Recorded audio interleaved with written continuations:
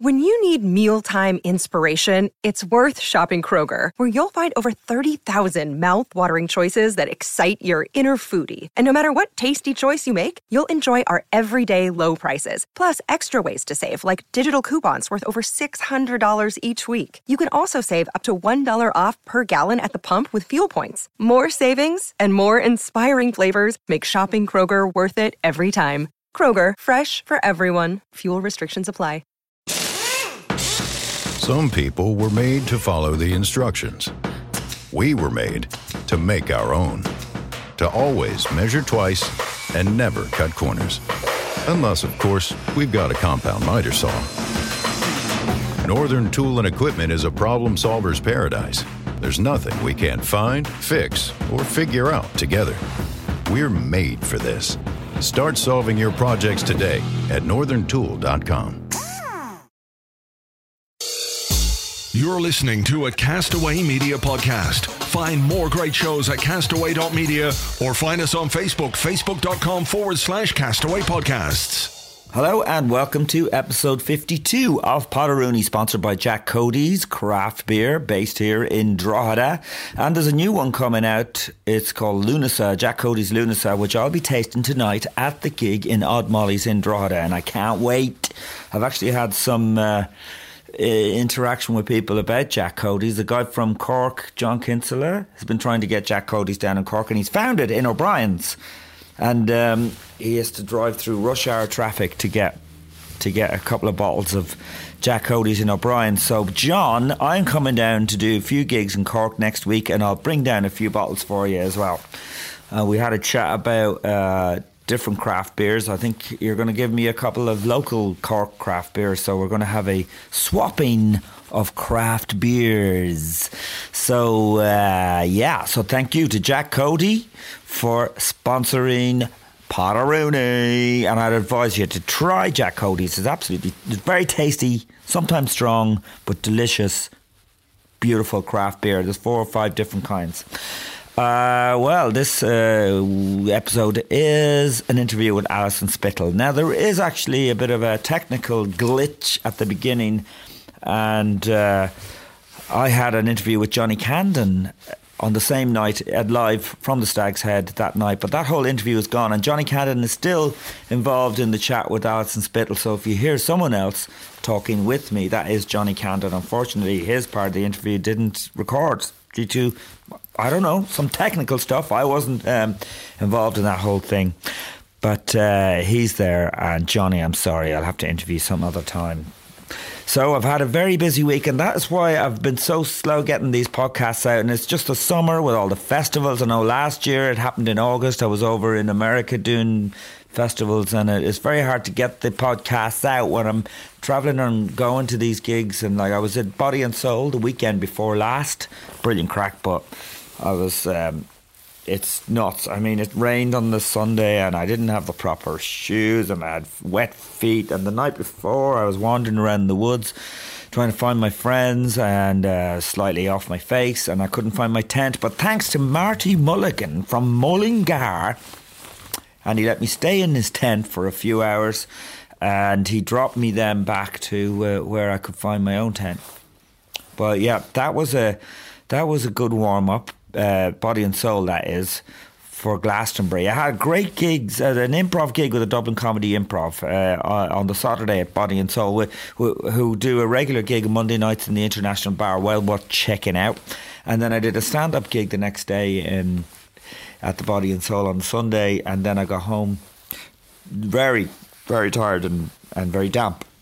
And I had a few days rest.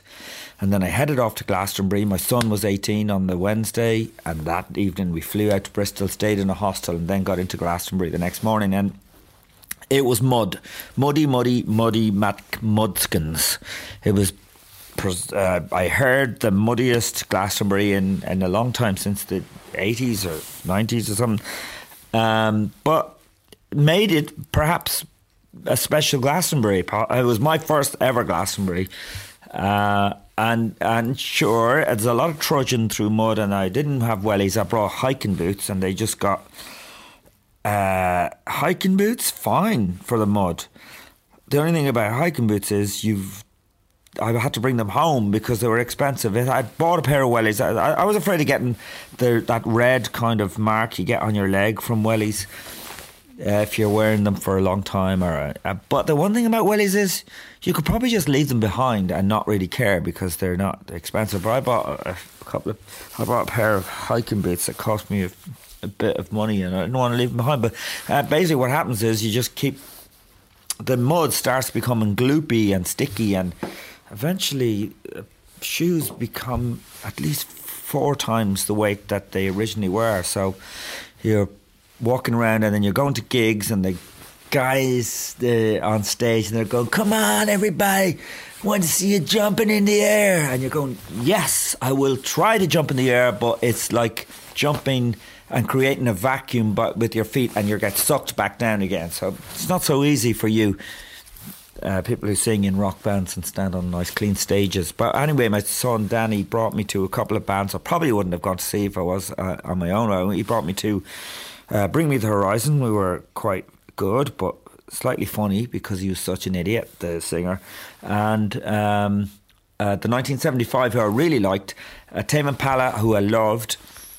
And we went to see a fella called Declan O'Keefe, I think, who'd never heard of, but he was very good. He's not Irish, he's English, but he's obviously got Irish parents, so I'd say at least he would definitely qualify to play for the Irish team.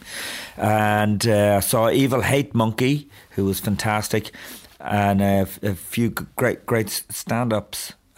Great stand-ups that I can't remember. Phil Nicol, who was amazing, and Peter Kay, who was amazing. So great. And ELO were a bit boring, to be quite frank. James Blake was amazing, and what's his name? Kamisa Washington. I was fucking amazing. It was good overall, and I would highly recommend it. And it just felt like a big event, and it was 3 days, but it felt like something bigger and longer and more amazing. And it was amazing. It was amazing. Getting home, trudging through. I packed up this massive big tent, put it on my back with all my clothes and everything that I brought, and trudged through mud for 1 hour at 1 a.m. in the morning to 2 a.m. to get to a bus that was an hour late. So I stood in the mud for another hour, got on the bus, got to Bristol at 4:15, waited for the 5 a.m. bus to the airport, got to the airport muddy, so you end up weirdly in an airport with people who are going to work on a Monday morning in their suits, and you're there kind of covered with mud all over your jeans and feeling like you've just come in out of the wild or something. It took me a day and a half to recover, but it was fucking amazing. And I came back and here I am, and so the podcasts haven't been going out as regular as they should have been. And I came back to a few things that, like, I'd left. I'd had 2 emails. One asking me I was interested in doing MasterChef, and one asking me I was interested in a part in a movie. And and both of them I replied to saying, yes, I am both interested in both.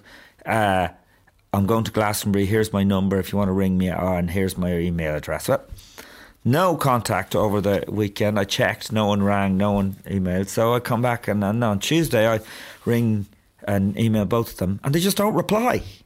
And it's happened to me like 3 or 4 times in the last few days. I'm leaving messages with people and they just don't reply. So they offer you something, and when you show interest, they don't fucking reply. I mean, why can't people just reply and say, we've changed our mind? It's not a relationship. It's not like you're trying to get out of a relationship and I'm going to be heartbroken. I just want to make plans. So tell me what's going on so I can make plans, because I'm doing an Edinburgh show and I want to book the flights. If I'm going to do this other thing, maybe I have to cancel some of my shows. But no, this is production companies just not replying to emails. Anyway, quite frustrating. So here we go. What's going on? It's Alison Spittle, and it does cut in the middle of conversation, and it will cut out in the middle of a conversation. I don't know why. It's a technical thing, but someone's just sent me a message there on Facebook. Well, enjoy it. It's Alison Spittle. If it's your first time listening, give me a star rating on iTunes. Give me a review. Thank you for listening. Thank you to Jack Cody for sponsoring. Enjoy.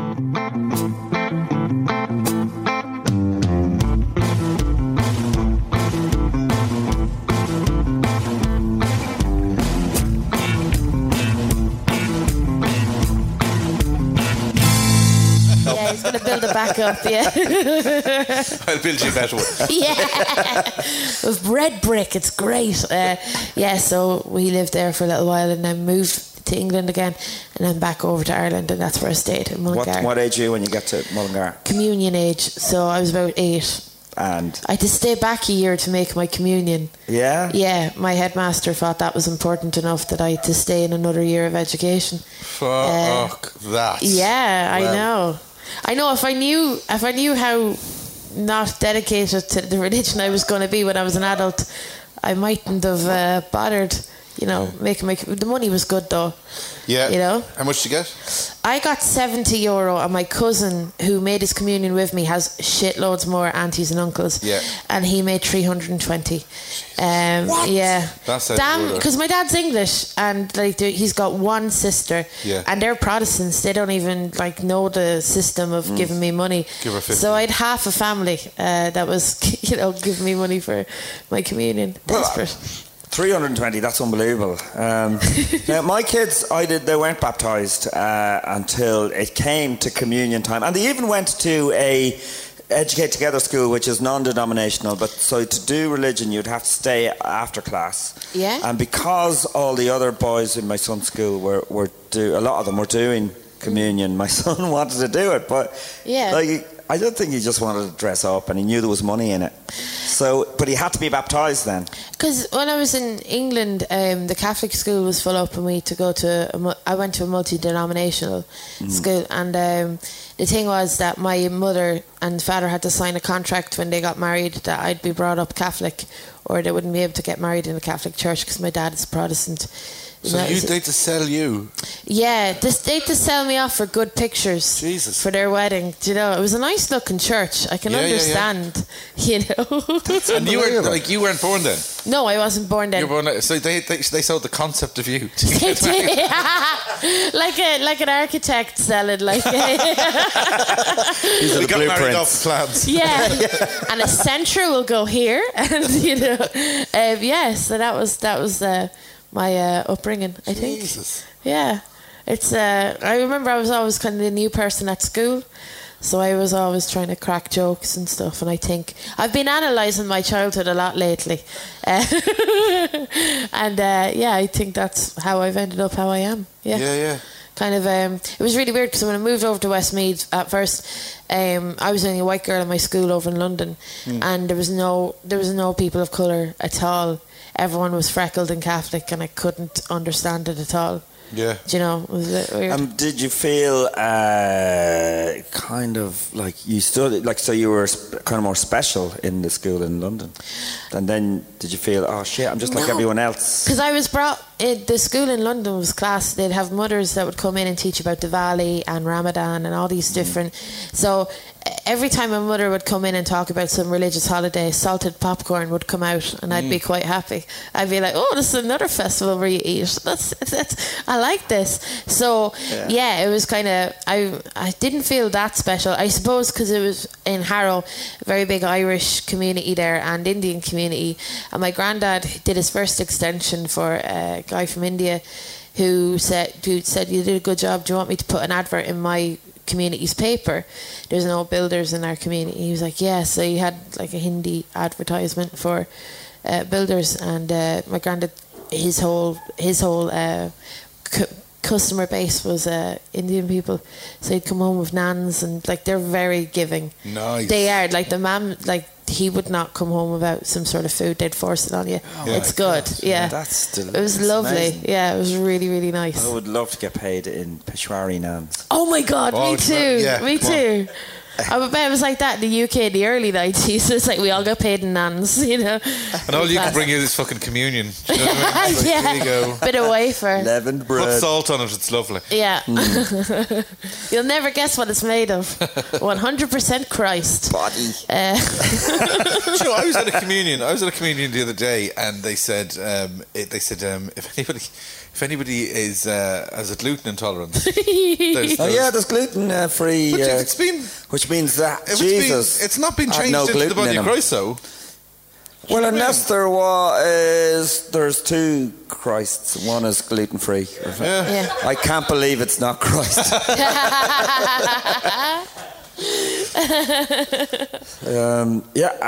But this thing now, a lot of children are being baptised not just because they can't get to school otherwise. Yeah, which is fucking nuts. It's a bit nuts. It's a bit weird. I don't know. I'm happy. I was brought up a Catholic, and I kind of stopped when I was a teenager. But I do remember I was very into God at the time because my dad was very agnostic. No, he was atheist. He's very agnostic. Like he would be like, I believe in him if I fucking see him. And I was like, who? And he's like, God. He was a very anti-religion, and I would be told he was going to, as far as from the teachings that I got, I don't think a religion teacher was telling me, Alison, your dad's going to hell, but that's what I was getting from it. And I would like try and baptise them, like just flick water on him. The power of Christ compels me, Dad. And I was like, please, Dad, me and Mum are going to be in heaven. I don't know where you're going to be. I was like, unless we'd meet up halfway in a McDonald's maybe every Saturday, because they did get divorced. And it would be like funny if it was like the afterlife was like that too. Purgatory McDonald's. Yeah, and he starts like awkwardly steering the conversation towards my mum, and I'm like, please leave it out. Purgatory's McDonald's, and hell's Supermax, and I love Supermax. Oh, do you? Oh, then heaven's Supermax for you. Would you go for over? Would you McDonald's or Supermax? I now Supermax. Yeah, it's because in Moat, where I went to secondary school, we had the most hygienic Supermax in Ireland. So it was really good. They would give you barbecue sauce, sweet and sour sauce for free. There was no only in Ireland could where clean be a selling point. You know what I mean? That is amazing. Yeah, I really did love that Supermax remote. And where was your dad from, by the way? He is from. Well, he's from. I'll just go. Oh, sorry. No, you're fine. No, it's fine. It's fine. When you did the accent, I was going. I want to know where he's from. He's from, like his accent is from Reading. He was born in West Bromwich, in outside Birmingham, but he was brought up in Reading, so that's why he loves Danny Dyer and football, and he's a geezer. He's a bit of a geezer. Yeah. One of those names that in Ireland you used to look and go, it's Reading, isn't it? Like my dad hates Ireland, and he does. Yeah, he does. And he moved back as soon as my parents got divorced. But it's really weird because he has 4 Irish children, yet he inherently hates Irish people. He says we're untrustworthy. We don't pay properly. He's got burned. Don't pay properly? Yeah, I mean, he does building, and maybe 1 or 2 people didn't pay him, and it's not the whole country now as far as he's concerned. But he'll happily accept a bit of bread from Hindi people, but like when it comes to Irish people not paying on time, he's a bit more strict. He's got stringent. Here's a bowl of stew. He's not, like, I love him. He's just a very conflicted man. And he's a great. And would that have been a conflict between your mother and father, that one was English and one was Irish? They were like, you fucking Irish. Yeah, that's how they would argue. Really? As well. Yeah, she'd go, fuck off, you cockney bastard. And this was, and he'd call her an Irish jippo. So it would be very. It would be like I do have this joke that when they split, I called it a Good Friday agreement. But I love my dad, but God love him. He was very English, and he liked my birthday is 14th of June, always falls around the Euros or the World Cup. And I remember one birthday, my dad had bought a slab of Belgian beer, just, like how dads do, like they have a few beers when the kids are having their birthday. I think they do. Yeah, good. And he got a little bit merry, and it started to rain. We had a barbecue outside. All the kids ran in, and he was playing Jerusalem on the CD that I bought him for Father's Day, which was England Top World Cup Anthems or something like that. And he was holding St. George's flag, waving it around in the rain with a boombox beside him, pissing down rain, and we were just staring out at him like, oh, what's going on here? And he would have his St. George's flag outside the house when the football was on, and that would be set on fire by the neighbours. In Ireland? Yeah, and then he would take out another St. George's flag. He had a box of St. George's flags until England got knocked out of the World Cup. Like, that's when he would relent. But yeah, it was kind of funny. I don't think he was massively. He was more stubborn than, you know what I mean. He was just very stubborn, and I think he kind of had to stay in Ireland.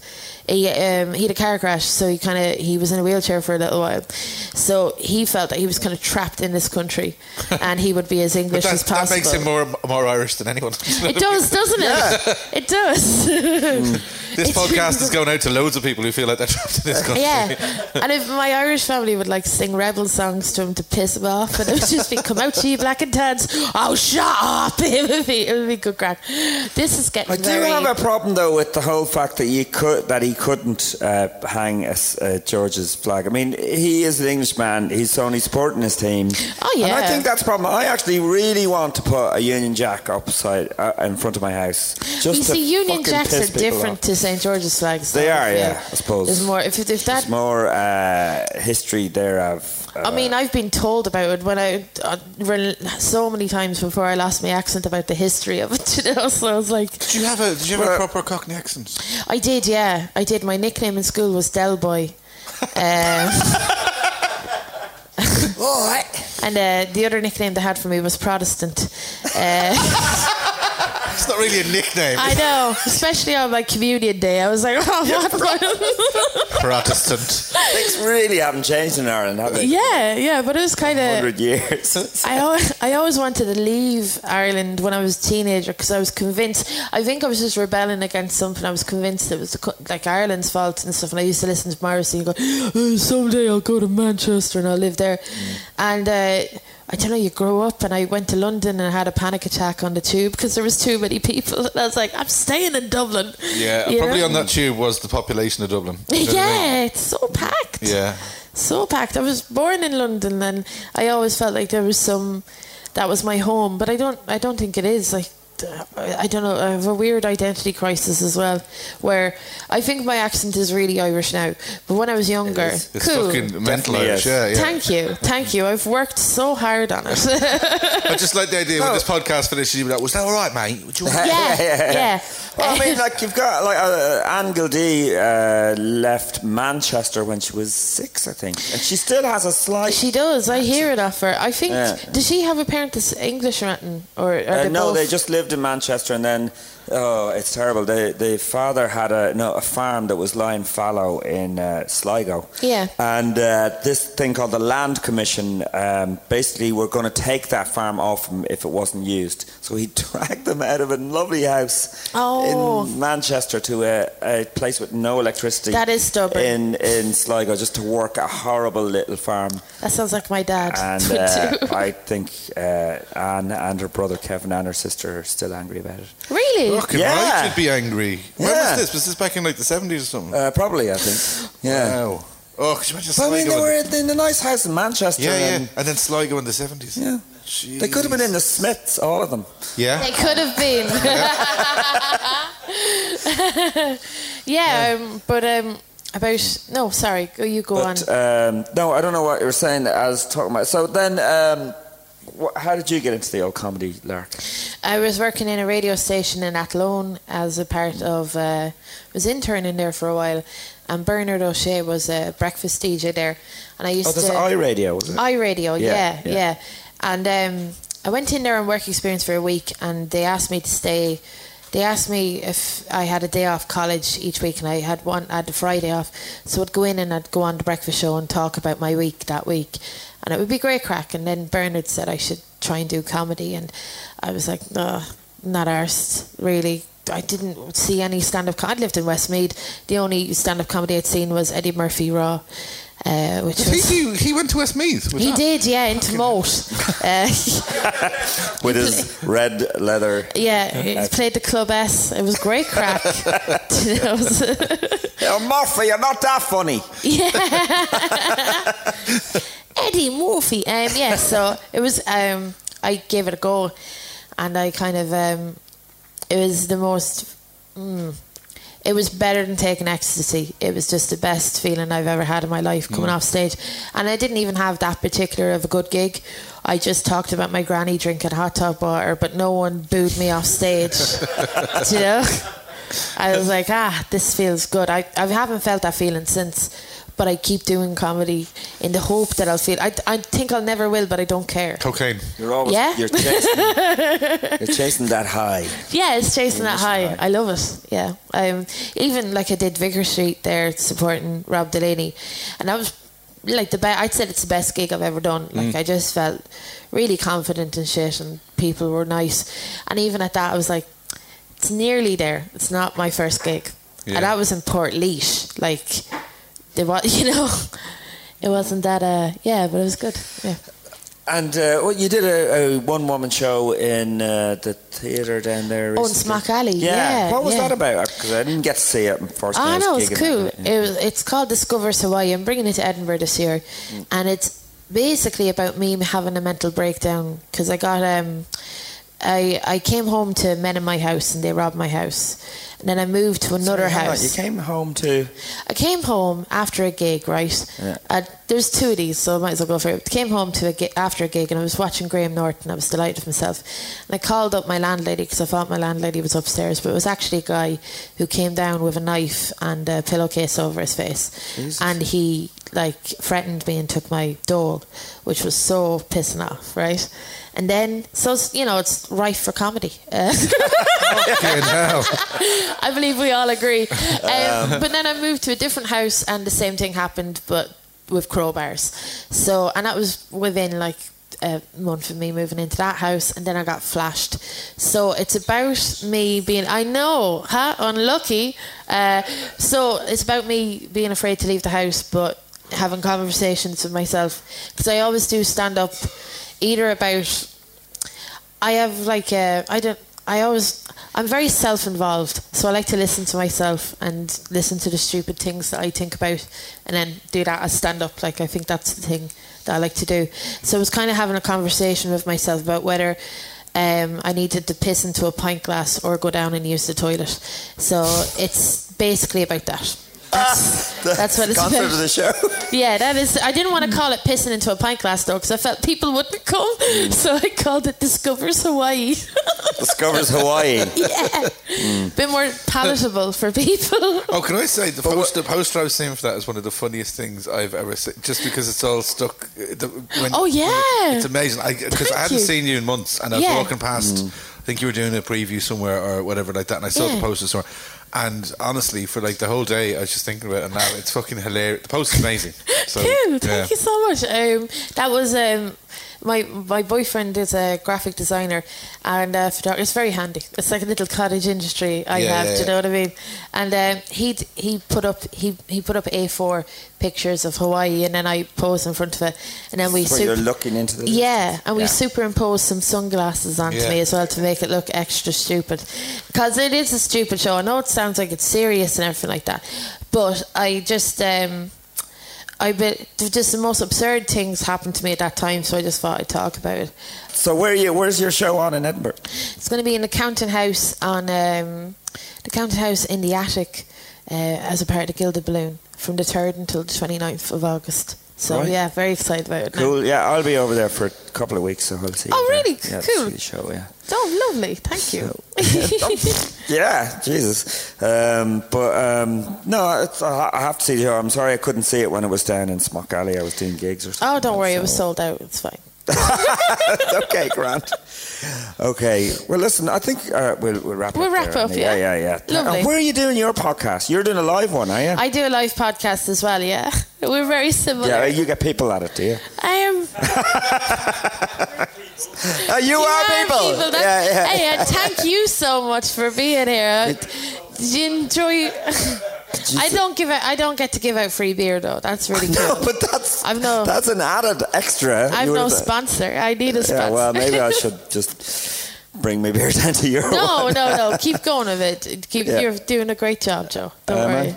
Yeah, so my podcast is on the next time it's in Body. When is this going out? Is it June or? This we got about it would be in June sometime. Cool. Yeah. So you're going to do one in Body and Soul, are you? Body and Soul on the Saturday at 1:00, and we got Colin O'Gorman doing that. Cool. So very excited about that, and doing one in the Wellington Weekender in the Workman's as well. The weekend after that, and it's got Sophie Hagen as a guest there. Cool. Yeah. Do you like Sophie Hagen? Oh, don't worry. No, that's cool. That's cool. You're very good. Do you know what? That's positive. That's very good. Don't you feel ashamed. You've done a great job, right? So you did an article recently as well, just maybe about go for it. Being kind of insulted or something on the street. Being class, is it? Being class. I'm class. Yeah, end of article. I did an article about being insulted on the street and stuff. I kind of was just sick of it, so I decided to just vomit every feeling I had about it into a laptop and popped it up, and people were very nice about it. Yeah, it was brilliant. It was a brilliant article. Yeah, I was very surprised by the reaction of people. I kind of felt a bit whingy doing it. It's strange because I think I'm a massive narcissist, and I feel whingy about doing comedy about having a mental breakdown, and I feel whingy about talking about my dad on a podcast in a negative light. But that's what I do all the time is I whinge. No, but if you're funny about it, it's not whinging. Yeah, but I wanted to be funny with that article, and people were very nice, and I think I'm a bit more confident now, and I don't get insulted that much in the street, and if I do, I tell them to fuck off. And it's all right. I think I'm going to take a few self-defense classes and nut someone. No, don't use violence.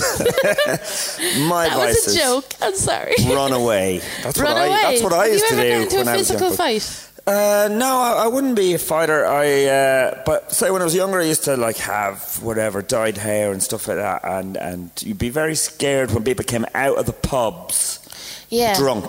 Yeah. That's when you'd I used to wear eyeliner and look a bit different or whatever. Listen, you sound pretty cool. And look a bit cool. But nobody would be. That would be Grafton Street would be grand. But if you went over Connell Street, I remember that used to be fucking taking your life in your hands. Yeah. After a certain hour. Okay. Cool. So that's what it feels like to be a woman all the time. So I'm kidding. Yeah. Just taking your life in your hands. Taking my life in my hands. I know. Cool. But anyway.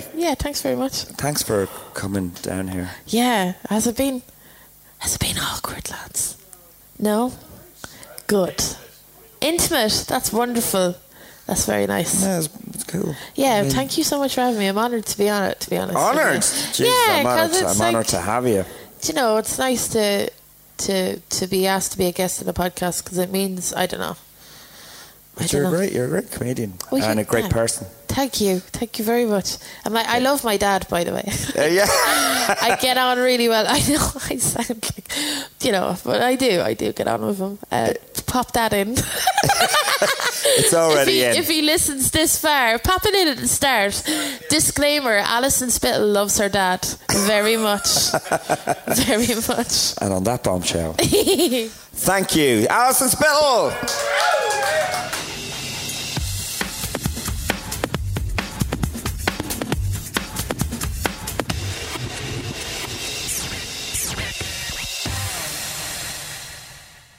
Yeah, that's it. Yeah, it cuts out pretty quick. That is it. But it's great. Alison Spittle will be performing with me down in at the Townsland Carnival down in Macroom next week, along with Joanne McAnally and Fred Cook and Sharon Mannion and Damo Clark and Bernard Casey and some other people, but I can't remember who they are. And that's a good festival. That's my next festival. and it promises to be good. And I'm also doing 5 gigs down in Cork in the Cork Arts Theatre. 3 lunchtimes, Wednesday, Thursday, Friday. And I'm also, by the way, I had some conversation with this man, John, from Cork, and I asked people if they could email me to tell me, to suggest to me people I could interview. And he suggested John Spillane, the singer-songwriter. I've contacted John and I'm meeting him down in Cork and interviewing him, and he's playing a few songs. So thanks to John Kinsella who suggested John Spillane. And if anybody else has any suggestions, people they'd like me to interview, email me at mjoerooney, JOE ROONEY @gmail.com with any suggestions. I've got a few good ones coming up. I think next week I'm interviewing Dave Johns, who's starring in the new film, Ken Loach film, and and John Spillane next week as well. Yeah, I'm interviewing him. So so give me an L rating there, and please keep in contact with me on Twitter at JoeRooney1 or my website joerooneycomedian.com and my Facebook. And enjoy the rest of the day, and enjoy. Thank you to Andrew Mangan for producing in the studio, for Enda Roach for production at Live, and for Daniel Rooney for the music. Talk to you next week. Goodbye.